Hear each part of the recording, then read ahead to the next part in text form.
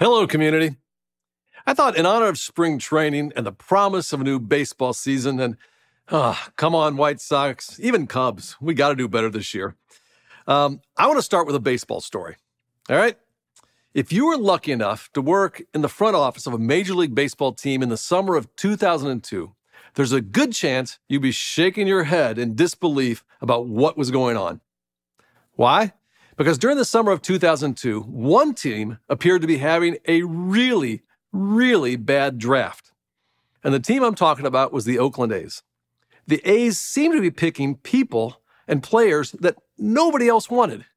Now, many of you are probably familiar with the movie or the book Moneyball. And Moneyball tells this story. It's a great story, and the movie is definitely worth watching. But here's the key thing I want you to take away is this. For decades and decades and decades, the conventional wisdom in baseball had led teams to identify certain characteristics in a baseball player as predictive for success. But then in 2002, the Oakland A's looked at players from a totally different perspective. They valued a completely different set of stats. They saw potential that all the other teams missed, and the result has dramatically changed baseball forever. I'll tell you what, hold on to that for a few reasons. First, because I have more to say about this story, and I'll come back to it at the end. But second, I think you'll understand that it relates to what God sees in you and what God sees in me. And then lastly, I think it's a good introduction to our new series, and I've asked our lead pastor apprentice, Ted, to tell you about this brand new series. Thanks, Dave. Yes, today we're starting a brand new series that I'm really excited about, and we're calling the series Encounter. It's a series about people who encountered Jesus. And isn't there a part of you that just wishes you could have a face-to-face, nose-to-nose, eyeball-to-eyeball personal encounter with Jesus? I mean, I know I do. And so all throughout this series, we're going to be looking at real-life encounters that people had with Jesus as described in the book of Mark. And so you can get the very most out of this series and our teaching. We're actually going to be reading through the Gospel of Mark together over the next 5 weeks in our community daily. If you're not yet signed up to be a part of our Monday through Friday devotional that goes along with our weekly teaching, make sure you subscribe today. Just use the QR code or go to communitychristian.info to sign up, and you'll receive it in your inbox every single morning. I don't want you to miss out on this opportunity to join us. So let me tell you a little bit about the book of Mark. First, it's one of the 4 Gospels or biographies about Jesus in the New Testament. There's Matthew, Mark, Luke, and John. But Mark is thought to be the first of the 4 Gospels to be written. And in the very first verse of Mark, it actually tells us his sort of big idea for the entire book. It says, the beginning of the good news about Jesus, the Messiah, the Son of God. The entire book is meant to be a beginning or an introduction to Jesus. If you were wanting to take a college course on the life of Jesus, Mark would be like the Life of Jesus 101. And I think any follower of Jesus reading and knowing Mark should be a mandatory class. But Mark is not just an introduction to something that happened in history. It's an introduction to an ongoing story that we are actually a part of. And as we read the Gospel of Mark, we'll discover that the good news of Jesus not only happened, but it's happening. The story isn't over, and we are in a continuing story of good news. The Gospel of Mark just tells the beginning. We are to find ourselves in the story and to carry it forward. Isn't that just amazing? So, as we dig into these scriptures, I want you to imagine that you're in the shoes of the people who encountered Jesus, the disciples, the demon-possessed man, the woman who anointed Jesus, and more. And with each encounter, I want to challenge you to step back in time and discover what that face-to-face, nose-to-nose, eyeball-to-eyeball, personal encounter with Jesus must have been like. And because the story of the good news is not something that just happened, but is happening, my prayer is that you will have your own encounter with Jesus. So let's go back to Dave as we dive into this first encounter. I told you about the Oakland A's and their unlikely way of drafting players. Well, let me tell you another story about drafting some unlikely players. The book of Mark opens with the crowd coming from all over Judea. They made a journey out to the wilderness to see John the Baptist, to hear him teach, to confess their sins, to be baptized in the Jordan River. Now, all the signs were suggesting that John was a very, very important and significant person. But John the Baptist quickly redirects their attention. He says, no. There's someone else coming, way more significant than me. And that's when Jesus shows up, right there at the Jordan River. Jesus has John baptize him. And this begins his 3-year earthly ministry. Now, it's only a few verses later that Jesus has one of those face-to-face, nose-to-nose, eyeball-to-eyeball personal encounters. And this time, it's with Peter, Andrew, James, and John. And this is where the draft begins. Mark describes it this way in his gospel. As Jesus walked beside the Sea of Galilee, he saw Simon and his brother Andrew casting a net into the lake, for they were fishermen. "Come follow me," Jesus said, "and I'll send you out to fish for people." At once they left their nets and followed him. When he'd gone a little further, he saw James, the son of Zebedee, and his brother John in a boat, preparing their nets. Without delay, he called them, and they left their father Zebedee in the boat with the hired men and followed him. There are a few very interesting things going on here. First of all is this bold kind of invitation by Jesus. I mean, just think, if I came up to you and said, "Hey, come follow me. Come follow me." I bet you'd have questions, right? And your willingness to follow me would have everything to do with how compelling is Dave's plan. You'd want to know, like, where are we going? How long are we going to be gone? Will there be snacks? Those kind of questions. But something different is happening. These men are not joining Jesus' plan as much as they're joining him. This is a unique request, and Jesus has this unique kind of authority. It's clear that Jesus is no ordinary rabbi, especially because rabbis in Jesus' day never called people to follow them, instead only to learn the Torah from them. And Jesus is not inviting them to his message. He's not inviting them to come to some workshop to learn. He's actually invited them to himself, into his circle, into his life. But that's not all that's unique about this selection.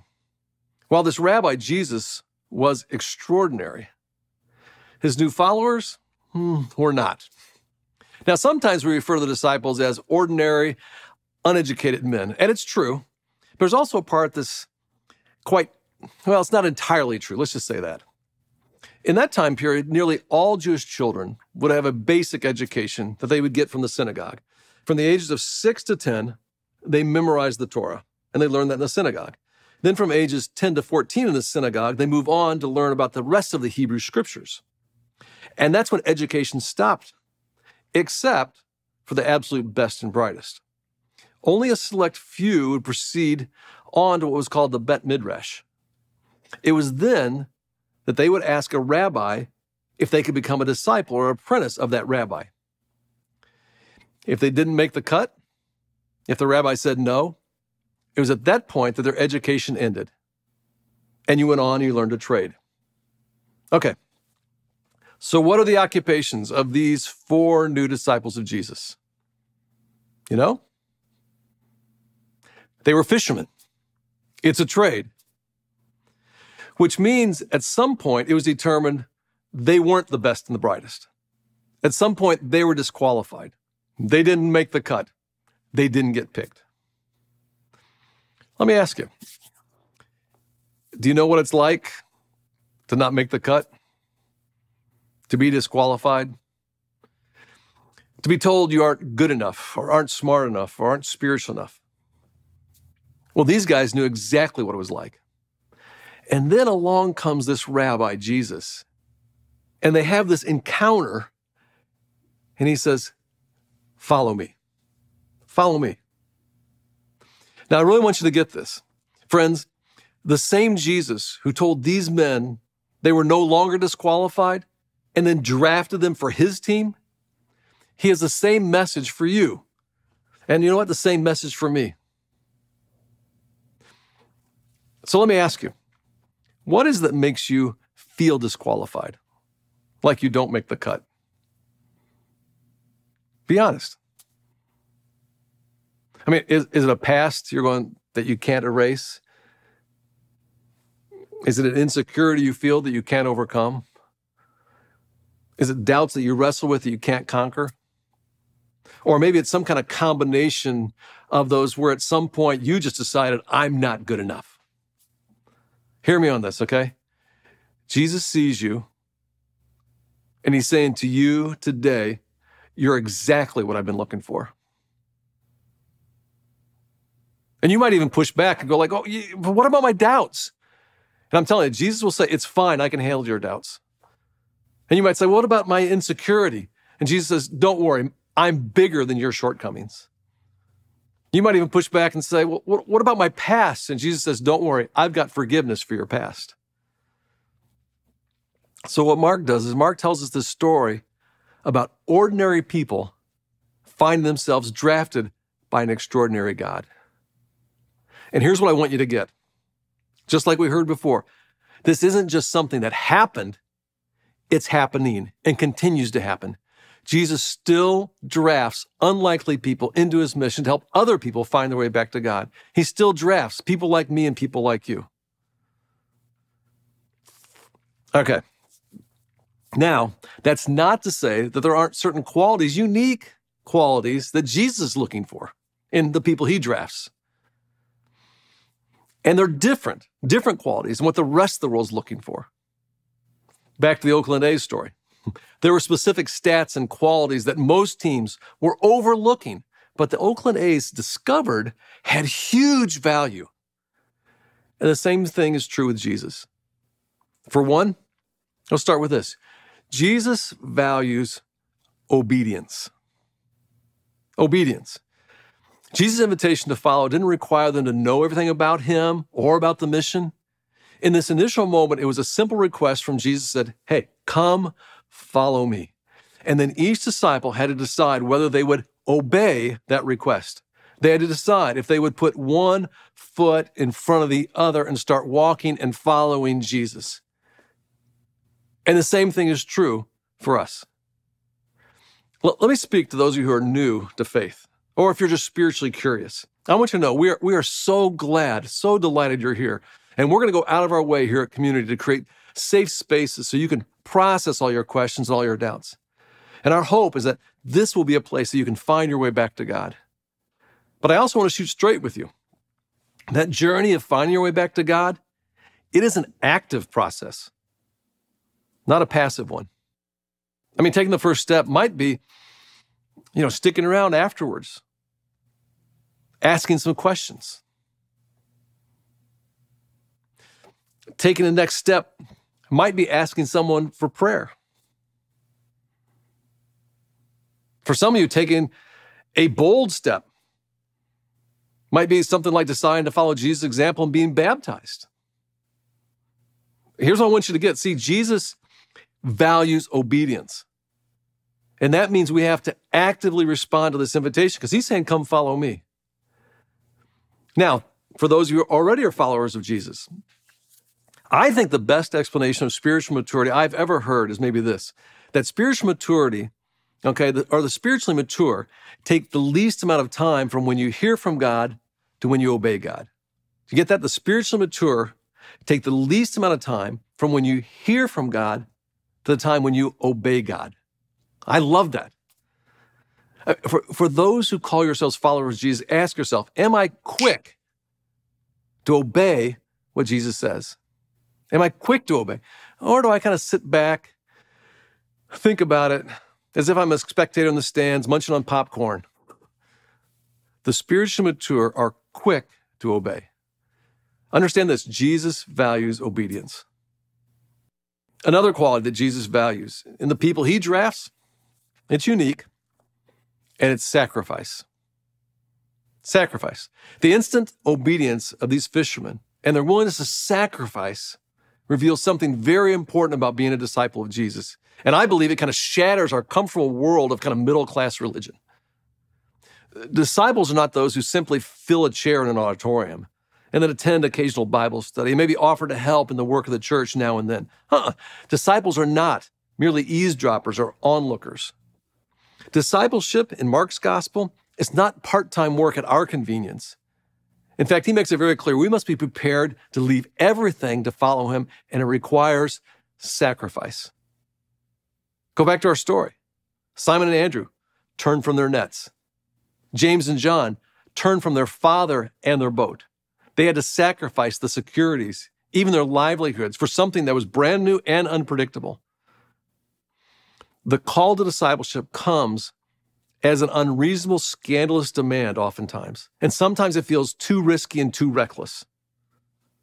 But I'll tell you what, for those of us who've made the choice and have experienced the freedom and the purpose and the hope that's found in following Jesus, I'm telling you, talk to somebody. It's a choice they'd make again and again and again, and we will again. The Apostle Paul sacrificed just about everything in his life to follow Jesus. And Paul was kind of reflecting on what he gave up when he said this. He said, "But whatever were gains to me, I now consider loss for the sake of Christ. What is more, I consider everything a loss because of the surpassing worth of knowing Christ Jesus my Lord, for whose sake I have lost all things." I can tell you personally, I've been following Jesus for a long time now. And some would say I've had to make sacrifices. And here's what's weird. What's weird is I struggle to sometimes even think of them as sacrifices now, or even remember what those things were. And I'm sure I've had to sacrifice like doing things my way. But my way has a history of not always going very well. So it doesn't even feel like a sacrifice. And I've had to sacrifice, time and resources, I guess you could say, over the years. But see, I think I've come to learn that's exactly what it means to follow Jesus, and he turns it into such meaning and purpose. Following Jesus requires serious availability of all that you got. And there's a decent chance the thing that Jesus wants most, like today, is not currently on your calendar or in your budget. It happens that way a lot. But then again, what you're going to discover is some of the most meaningful experiences in life begin as unexpected interruptions that we sometimes call sacrifices at the request of Jesus. So I don't want to kid you. Make no mistake. When Jesus drafts you, it's going to cost you. He's looking for sacrifice. It cost those first disciples a great deal, more than they could have known when they set down their nets and took those first steps. But hear me on this. Their legacy of that obedience and sacrifice continues to change the world even today. I want to go back to my baseball story, okay? In 2002, after drafting players nobody else wanted, the Oakland A's went on to achieve great success that season. At one point, they won 20 consecutive games in a row, the longest winning streak ever in American League history. Now, the A's didn't win the World Series that year. I wish they would have. It would have made a much better story. But did you know this? Some of the same people who led the A's that year later went to Boston and helped the Red Sox win their first World Series in 2004, their first in 84 years. And some of those same people then came to Chicago and helped the Cubs win the World Series in 2016, their first in more than 100 years. And it was this underlying philosophy, whether it was in Oakland or Boston or Chicago, of how they valued players and who they drafted that changed baseball forever. Let's go back to Mark. What happened to those fishermen who accepted the invitation to follow Jesus? What happened to those ordinary men who nobody picked? Because of their obedience and sacrifice. Take, for example, Simon Peter, effectively led the early church and was the first to break down walls to allow non-Jewish people, like many of us, to find their way back to God. Andrew, he traveled north, bringing the good news of Jesus into what is now Russia, and then moved on to modern-day Turkey and Greece, establishing churches there. And then there was John, the son of Zebedee.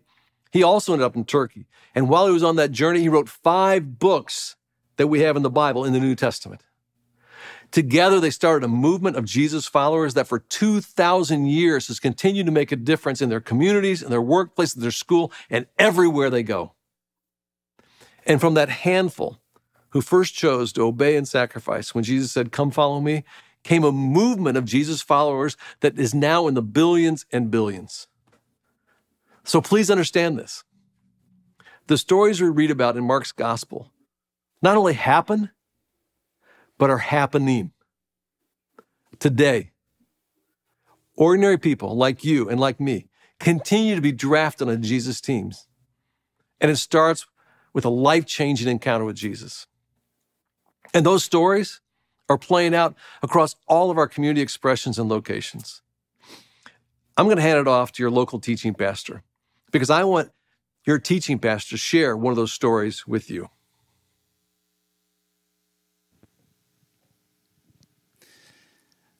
Like I shared before we got started this morning, we're excited to take a moment to really invite you to consider where you are in your story. And so we're going to have just some gentle music playing, and we're going to spend just probably a couple of minutes here in prayer. So I want to encourage you to just get comfortable in your seat. If you're not super familiar with prayer, if this feels uncomfortable, just relax. You can keep your eyes open, look around the room. That's totally fine. But if you're comfortable, I just want to encourage you to sit forward. You can put your feet on the ground. That tends to help me sort of focus.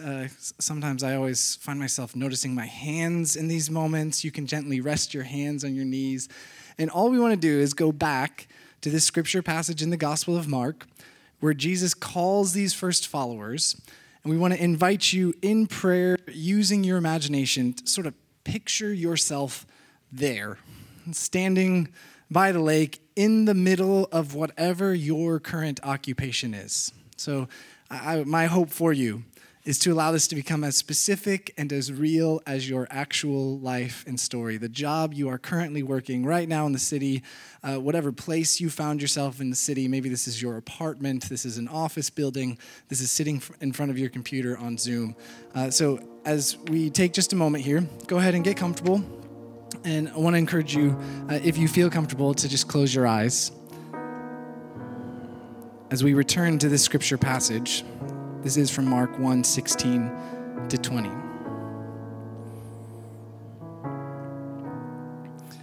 Jesus is there walking beside the Sea of Galilee when he saw Simon and his brother Andrew casting a net into the lake, for they were fishermen. "Come, follow me," Jesus said, "and I will send you out to fish for people." As you pause for this moment, just to listen to what God might be saying or whispering to you. Where do you picture yourself in your life, in the midst of your job, in the busy flow of your weekly schedule?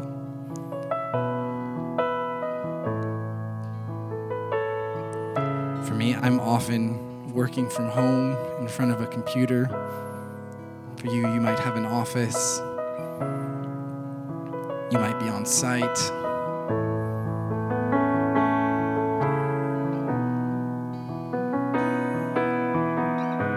As you are there in the midst of your work,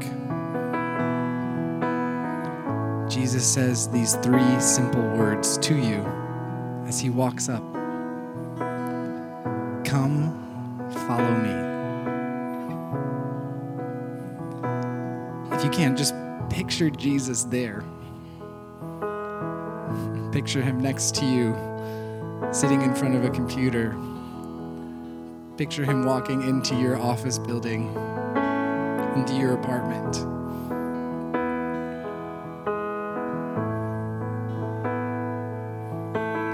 as you listen for just a moment, what does it mean for Jesus to say to you, come follow me?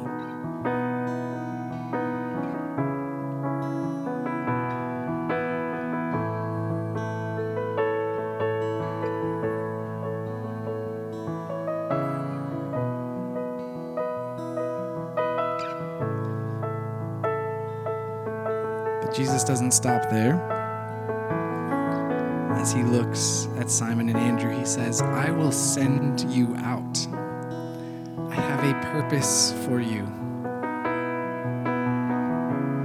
What you are doing now matters to me, and I want to use you exactly where you are to extend my heart for others, extend my heart for this world.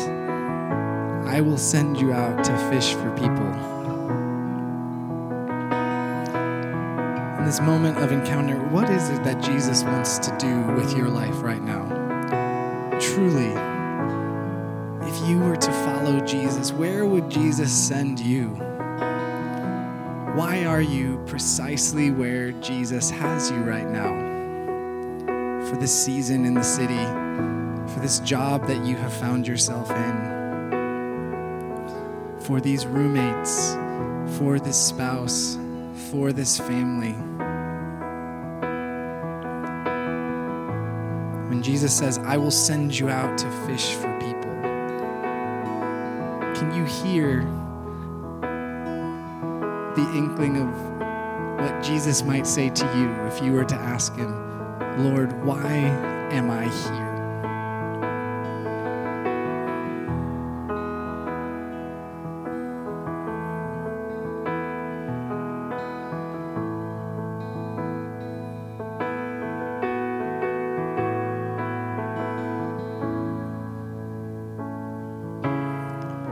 We're told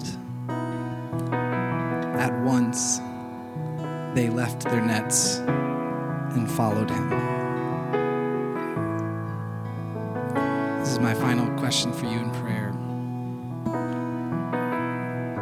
What would that mean for you? What is a net that you are currently holding on to? Nets might not even be bad things. They often can be good things. But what is it that's currently filling your hands?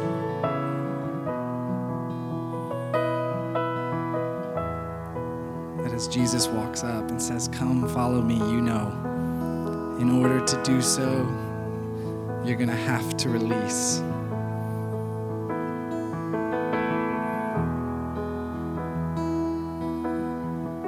As we close this time in prayer, is there any last words Jesus has to say to you?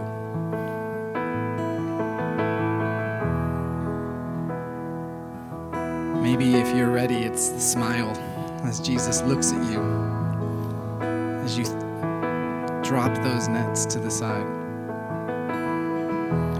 Maybe if this morning you find your hands still a little bit clenched, maybe it's the gentleness of Jesus looking at you and understanding why. This will require obedience. This will require sacrifice.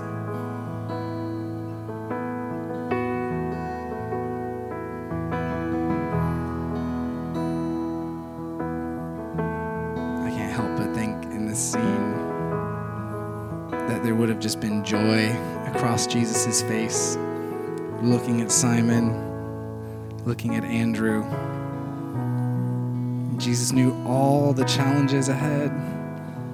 He knew the heartaches and the betrayals, the struggles. And yet still with joy, Jesus also sees all the hope, the love, the community, the purpose that Simon and Andrew are going to be filled with. So he slowly nods his head and says, come follow me. Jesus, as we close this time of prayer, I pray that this week in this series would just be the beginning, slowing down enough to listen to your voice. I pray that this week, Lord, you'd keep speaking. You'd especially keep speaking in our workplaces, those places that often we feel sometimes most distracted and furthest from you. Lord, if nothing else, would we this week begin to imagine what it is like for you to go with us into our places of occupation. And with gentleness, with love, but also with a clear purpose, you could just say these words over and over again to us. Come follow me. Pray all this in Jesus' name. Amen.